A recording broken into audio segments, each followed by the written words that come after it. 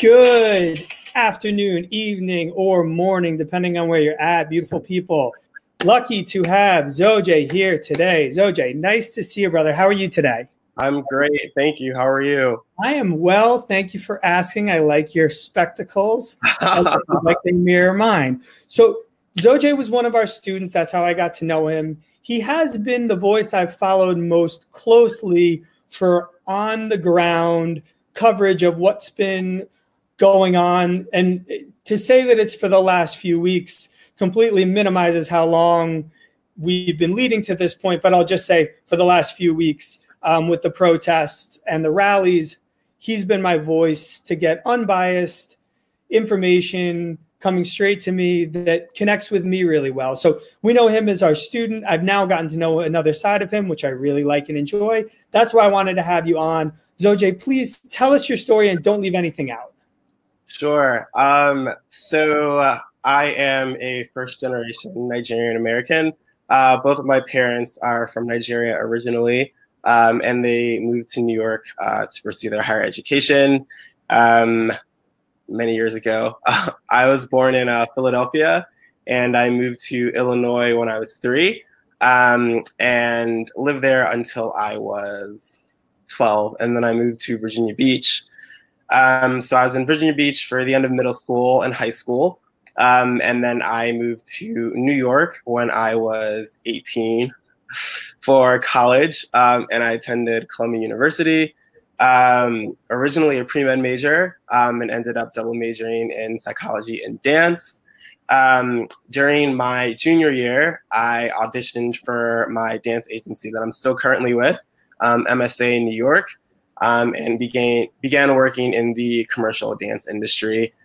So I've been working in that industry for about 13 years. And have done a lot of work on television, film, worked with a lot of different recording artists, worked with a couple of different companies. And I also have representation with the modeling agency, Wilhelmina Models, and have done a lot of work with them for different brands, New York Fashion Week. And in addition to that, I do some work in youth development. So I taught at a high school in the Lower East Side for 4 years as the dance teacher. And I also ran their after-school dance program and coached 2 dance teams for middle school and high school. On my own, I co-directed the New York Youth Movement Collaborative, which was an opportunity for artists and young movers aged 16 and up to work on articulating and creating their solo voices. In addition to that, I directed and founded an initiative called Team Z, which was for middle school students, 11 to 14. That was similar to NYMC, but for middle schoolers. And in that program, we also had a pre-professional component in which we brought in choreographers from New York City to work with them and kind of share a little bit of their story with them. So yeah, those are the 3 main things that I do. Cool. Is the Z for Zoj, or is that just? It is. You have your own team? Like, can I get a Team S one of these days? One of my students from Eastside Community High School, which it's 6th grade through senior year, she actually came up with the name Team Z, and it stuck. So when you have a letter like that, it could go any way. It's just a cool. Like the Z is as cool as the last name of my last name just being horny. Like it kind of stands alone on its own. So yeah. We've been blessed. Hey, why don't you tell us before we get into the 5 questions and everything like that? Just tell us what today looked like for you. You woke up. I'll start you with that, and then you fill in the rest. Yes. So. Very specific. Today I woke up and actually did a little bit of like a social media shoot for Nike NYC. It's Pride Month. And so happy Pride. And so they sent me some product. And so I was just working on producing some content for that. And then I have been keeping tabs on kind of the Black Lives Matters movement, mostly through a resource called Justice for George NYC. And they have been really publishing a lot of the protests and rallies that have been going on in New York City and the greater New York area.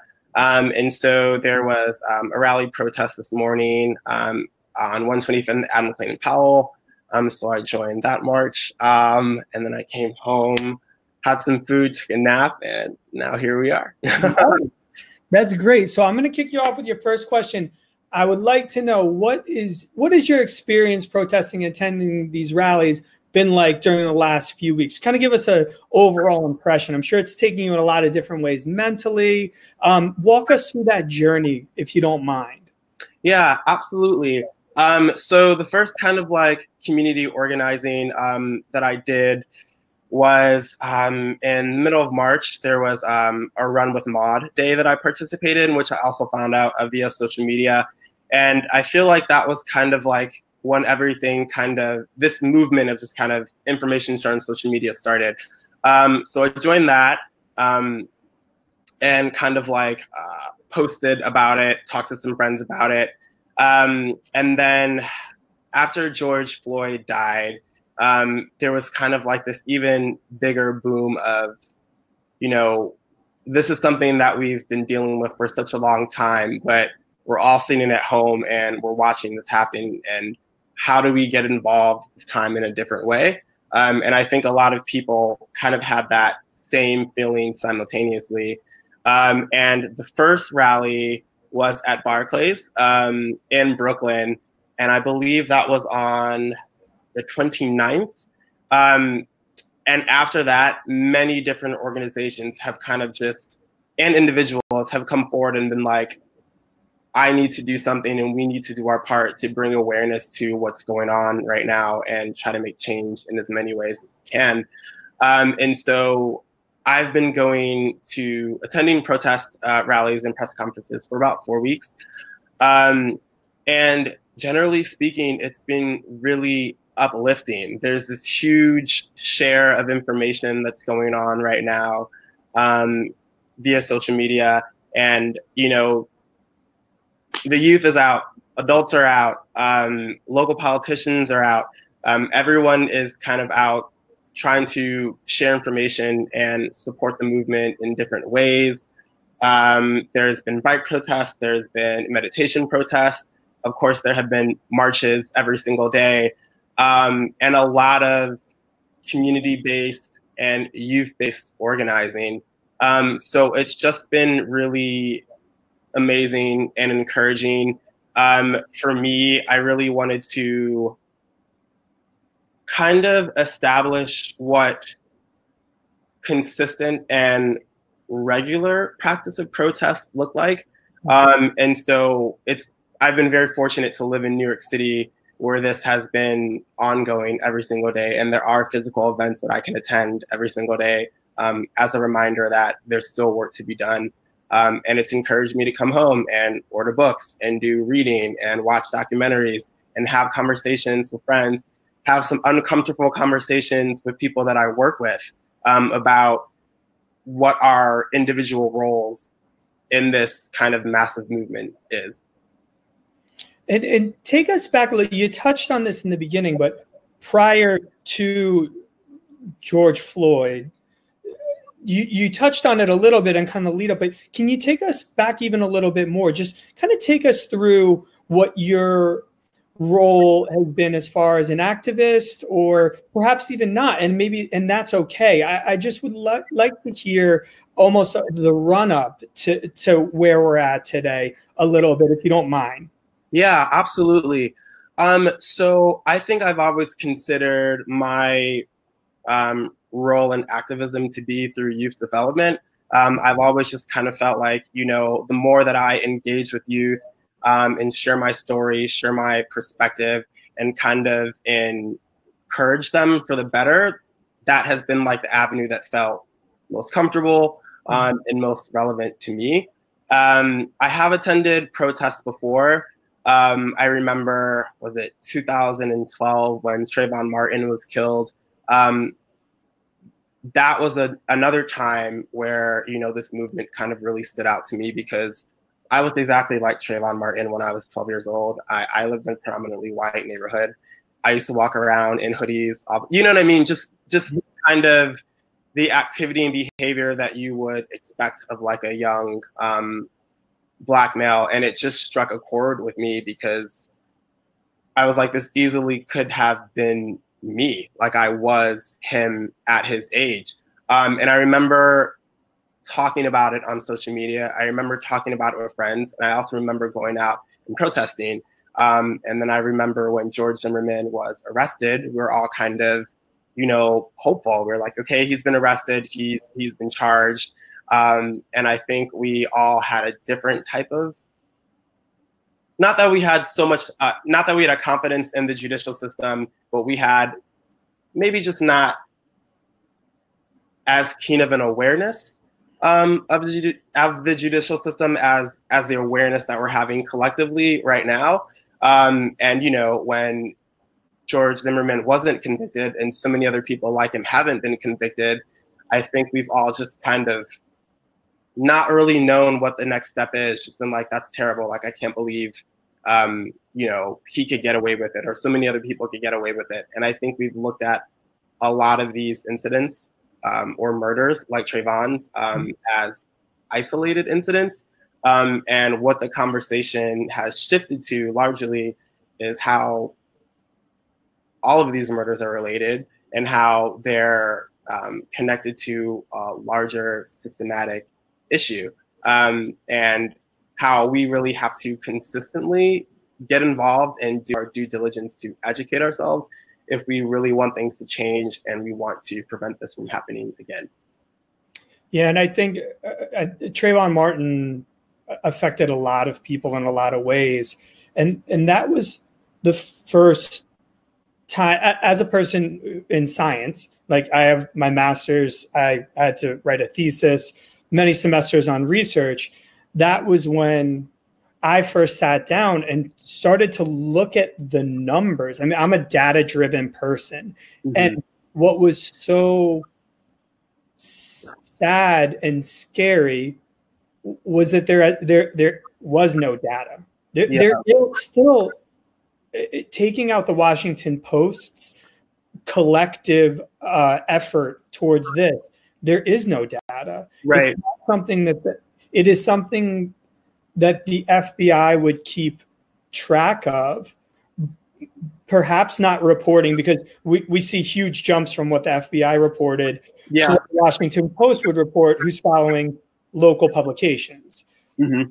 But the breakdown for the FBI when reported had nothing to do with race. So it wasn't on, and this isn't me I'm just saying, like, that was not part of their data collection. Therefore, it could not be used to assess. And therefore, there is no way to assess and then address. Does that make sense? Like, again, I bring everything back to physical therapists. I don't guess, I assess, and I address. When you look for data that doesn't exist, I think you're going to have a hard time addressing a problem because you won't actually be aware of where it may be occurring more in certain scenarios, in certain areas, what's working, what's not working. So that was a little bit of a frustrating point, obviously. And anytime I say I was frustrated, I realize how small my frustration would be in comparison to anyone else involved who knew one person, even casually. But I feel like it goes to say that it is that the data is now, at least from other sources, being collected. And as you said, through social media, people are starting to get more sharing of information in a different way. The other thing that you said that really strikes a chord with me, which is great, is as far as you said, a meditation protest, a bike protest. It takes Malcolm X's and Martin Luther King's, and everyone has to do what they're comfortable with, pushing themselves towards perhaps uncomfortable situations when the necessity calls, which I would say this does. But it is nice to hear that you're saying that there's a lot of different ways that people are becoming involved. Are there any other ways that you're seeing that people, you said meditations, bike? Yeah, I think specifically in New York, there's just been a lot of community support. So people are coming out to the protests and standing on the side and handing out water and snack. There's people that, you know, are healthcare professionals that are coming out with first aid kits and just marching along with the protest to make sure if anyone needs anything, if anyone gets too hot, if anyone gets dehydrated. At a lot of the larger protests that I've been to, a section of the protesters actually come out with bikes, and they lead the street clearing of the block in front of the protest so that the protesters can cross safely. Other people are coming to protest with speakers and megaphones so that voices can be amplified and information can be shared easier. So it's been really amazing just to see how people have just organically taken on different roles that make sense for them at the protest and are helping out in other ways than just speaking and marching. Thank you for sharing. On to our question number 2. What are some key issues that have been raised?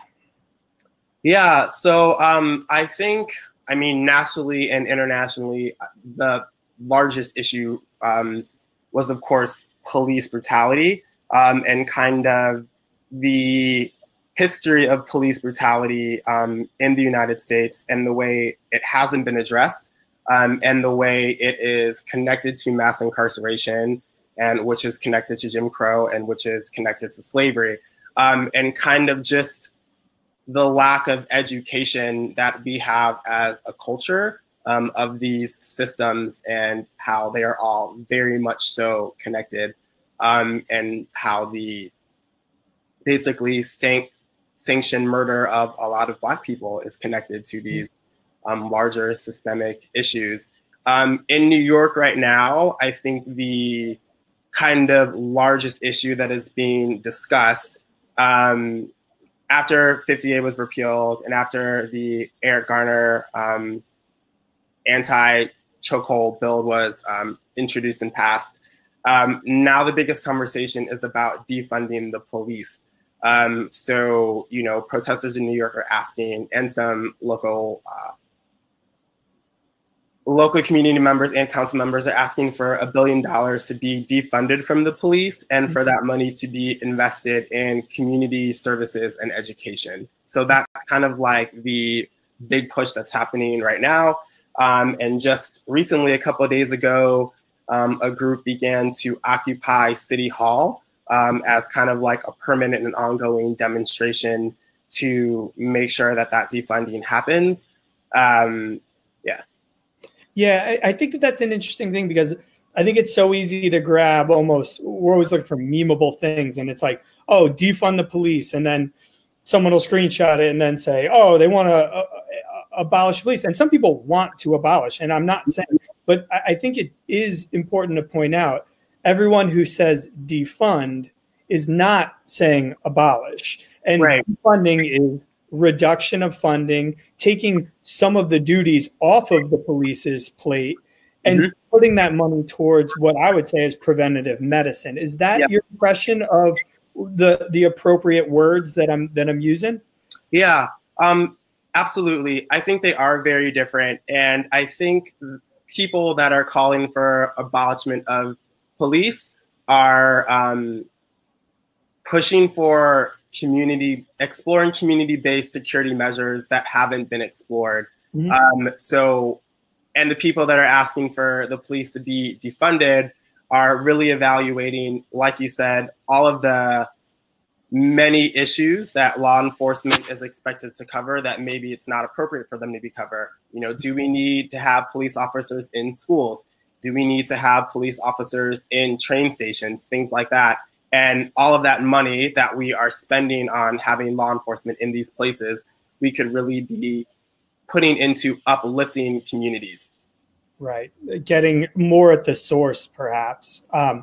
Interesting how everything you kind of touched on when you're talking about mass incarceration all the way through. I know we're in a capitalistic society, but when there is money involved, there's bias involved. Yeah. Bias involved, you don't always see the best version of people. Again, this interview is completely about you, but my biggest issue politically has always been campaign financing reform. If you cannot take the money out of politics, we are just rearranging the deck chairs on the Titanic. Yeah. That is my 2 cents on that, and we shall move on. So what does continued activism, community involvement look like for you? Yeah, for me specifically, it's been, just the first level for me has been making it a daily practice. And I think outside of youth development in the past, I've been reactionary. I'm like, something has happened, someone's been killed, this is horrible. What do I need to do right now about this specific case and this specific person? How do I support? And I'm kind of shifting my focus to what does local legislation look like in New York City? Who has a track record of actually showing that they're concerned about law enforcement in New York City and about taking money away from them and uplifting the community, and about finding out how I can attach myself to organizations that are already doing the work so that I can have a consistent involvement in the work that's being done, as opposed to just getting involved when something happens. Yeah, who are the people, some of the people in New York, because our audience is primarily New York and beyond. Who are some of the candidates that have come up? And I always find this interesting, is to ask the question of, in hindsight, who was the most right the earliest? That's always an interesting test, because you never really know until the time has passed. Who has kind of come up and has been on the right side for a while, that's kind of turned your ear and piqued your interest? Yeah, so I'm terrible with names. There is hopefully I'm not pronouncing it incorrectly, but the Black, Latino, and Asian Caucus in New York City, and they have been doing a lot of work on the legislative level, trying to introduce a lot of these bills that we're seeing getting passed right now, like repealing 50A and like the Eric Garner Anti-Chokehold Act. And they've only been able to be successful because of the amount of noise that's being made through protests and rallies. So yeah, it's just for me personally about doing my, due diligence about finding out about like the work that's being done on the local level. Again, I talk about social media a lot, but it's the sign of the times, and there's a lot of information via social media, and it's really easy to connect with organizations via social media and say, this is what I do. How can I, share my resources with you to get involved? I've worked, in front of the camera for many years, and I also own a camera. So I've also been going out and documenting every day that I've been out, and taking photos, taking video, and just compiling like a documentation of everything that I've been witnessing for the past few weeks. So yeah, for me, it's just all about finding where I fit in, and elaborating on how I can make it a continued practice. And have you ever had, with social media, the amount of information coming in is exponentially more than it used to be with just a local paper? Yeah. So have you had, as a bit of a fact checker, I like to always kind of like look in and check the sources and almost go to the opposite person's opinion. Like I'm proud to say that, as exhausting as it may be, that I get CNN news briefs, I get Fox news briefs. I listen to something that maybe I would more agree with. I'll go, if something big happens, honestly, I'll go to Fox News very quickly to see what the way that it's being covered, or if it's being covered, and things like that. Have you had any moments with all the information that's coming at you, kind of in your fact checking of what's been going on, where you've been let down, where you felt like something was presented at a higher level of integrity than when you dug a little bit it actually was, or has that not happened yet? I don't know if that specifically happened, but for me, it's been great to use social media as a starting point, not as an ending point. So for example, there's been like a lot of share about, Black-owned businesses on social media. So it's like, you receive that information about the Black-owned businesses. And then for me, I go and look up those individual businesses and try to find out a little bit more about what they're doing and use my own personal discernment. So that's been my way. I love to share on social media, specifically Instagram. I think it's amazing. But for me, again, it's a starting point. I've never heard it stated that way. And I really like the way that you just put it, how to view Instagram curation of information as a starting point, not the end point. That's kind of your jump off point. Thanks very much. All right. What is some advice for those who would like to get involved in advocating for change that you would give? Yeah. Just speaking from personal involvement, to one, get involved in a way that feels comfortable for you. And so, I live in New York City. I live by myself.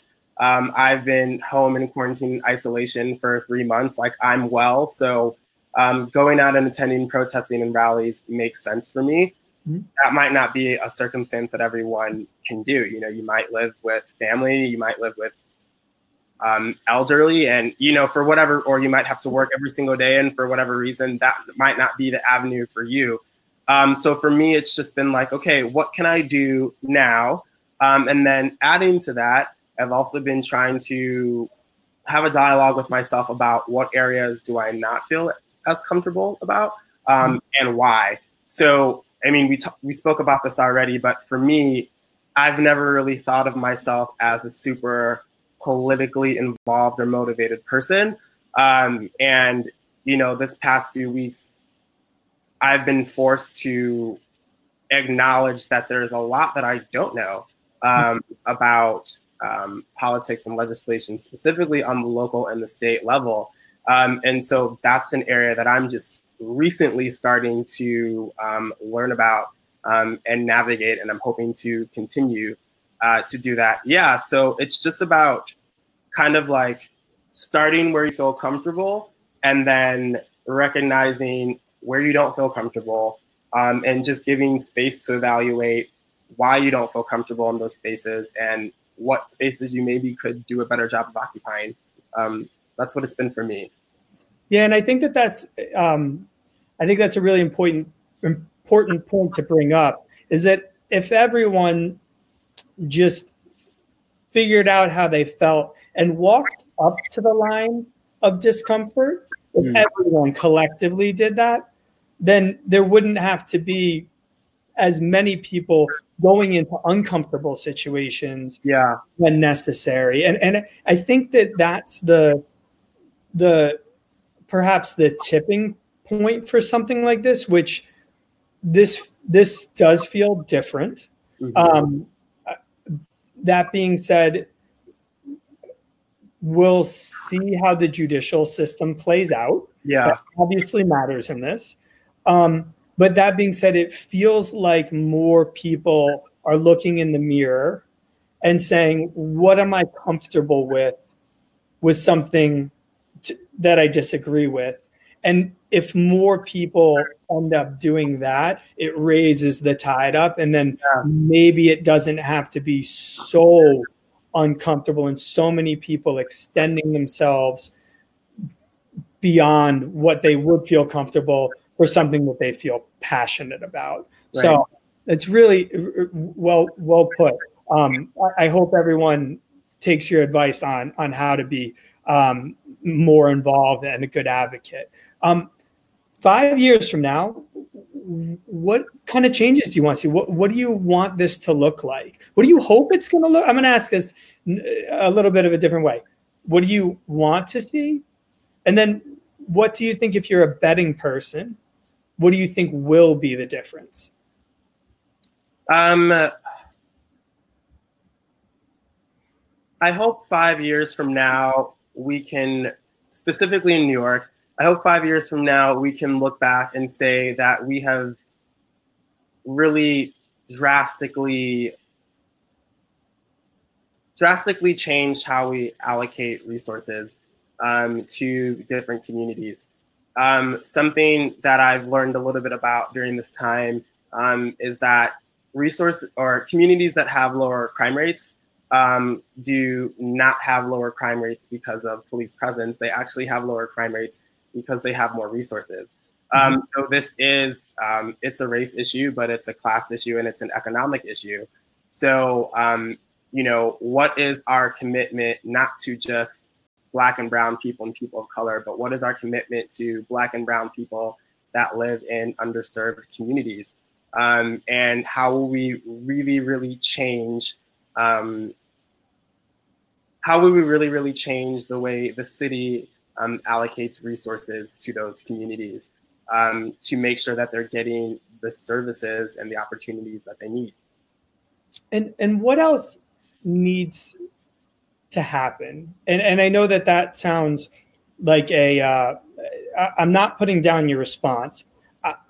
There is a part of me that feels that all of the money could shift, and that's just looking at kind of like the top of the nail, and there's totally more to it. What's the rest? What's that spherical answer as far as what needs to happen? Like, I'll say campaign financing reform because I feel like that bleeds into everything.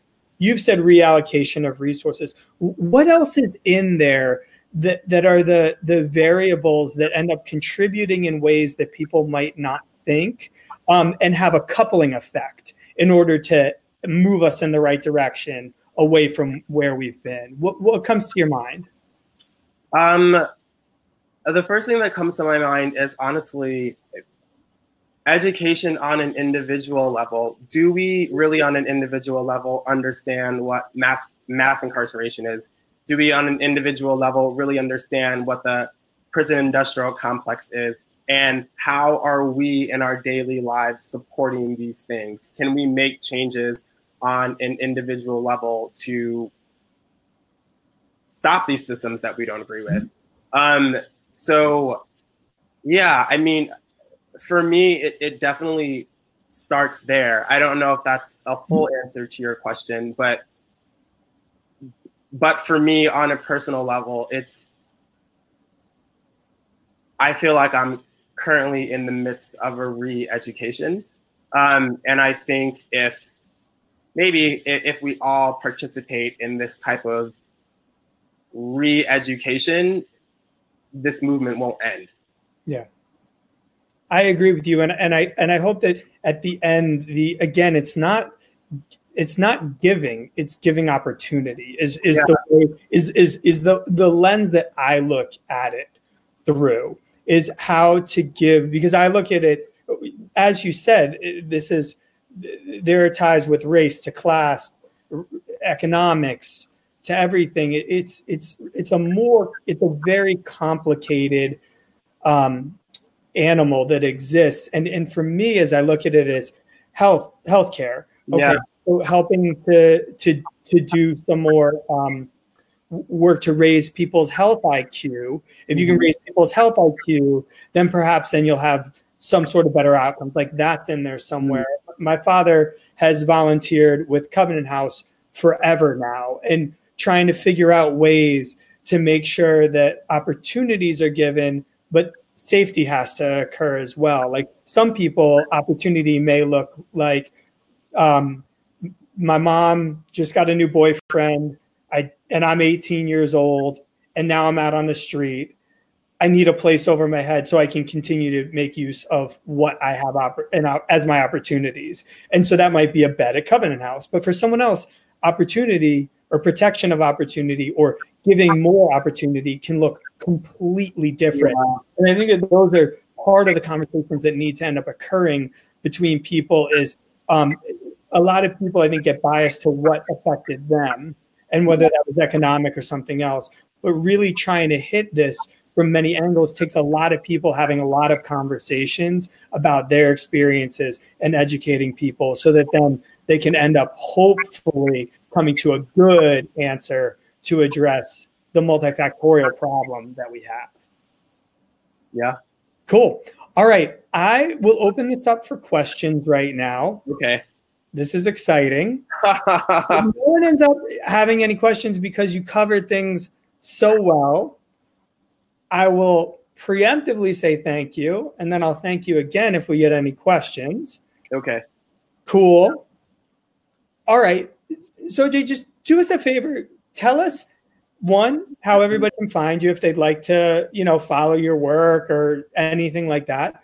And then two, just tie it up a little bit for us. Like, what do you want people to leave this conversation thinking about? Sure. I mean, I think the easiest way to find me, of course, is on Instagram. So I am at Zoje, at ZOJEA. My Instagram looks completely different than it did a month ago, which is a great thing, because I'm just personally trying to participate in the share of information that's going on right now. And so I'm not really posting much that is career focused, but really a lot of information that is like community organizing focused. So please, if you're interested in finding out, the kind of organizing and meetups that are happening in New York City, I'm posting a lot, so feel free to check that out. And what I would like for everyone to receive from this today, I feel as though the most encouragement that I receive is from seeing my peers in my community doing the work. And that's what motivates me and that's what uplifts me. So I would encourage everyone to do the same. When you are talking about these issues, when you are posting about these issues, when you're sharing about these issues, you encourage others to do the same thing. And so, it's one thing to call and check in on your friends, but if you can also put some of your energy into practice, that is a really, really great way to inspire other people too. So I would just encourage everyone to try to participate in practice in ways that they can and in ways that make sense to them. Zoje, I thank you. I thank you for inspiring. I thank you for putting things so eloquently. I thank you for being such a kind human. And I thank you for letting me feel the pride that I get to see knowing you. So thank you so much, my friend. Thank you. Later, and thank you everyone for stopping by. And we hope that this helped you out just a little bit. Everyone be well, and we'll talk to you later. Absolutely. Thank you.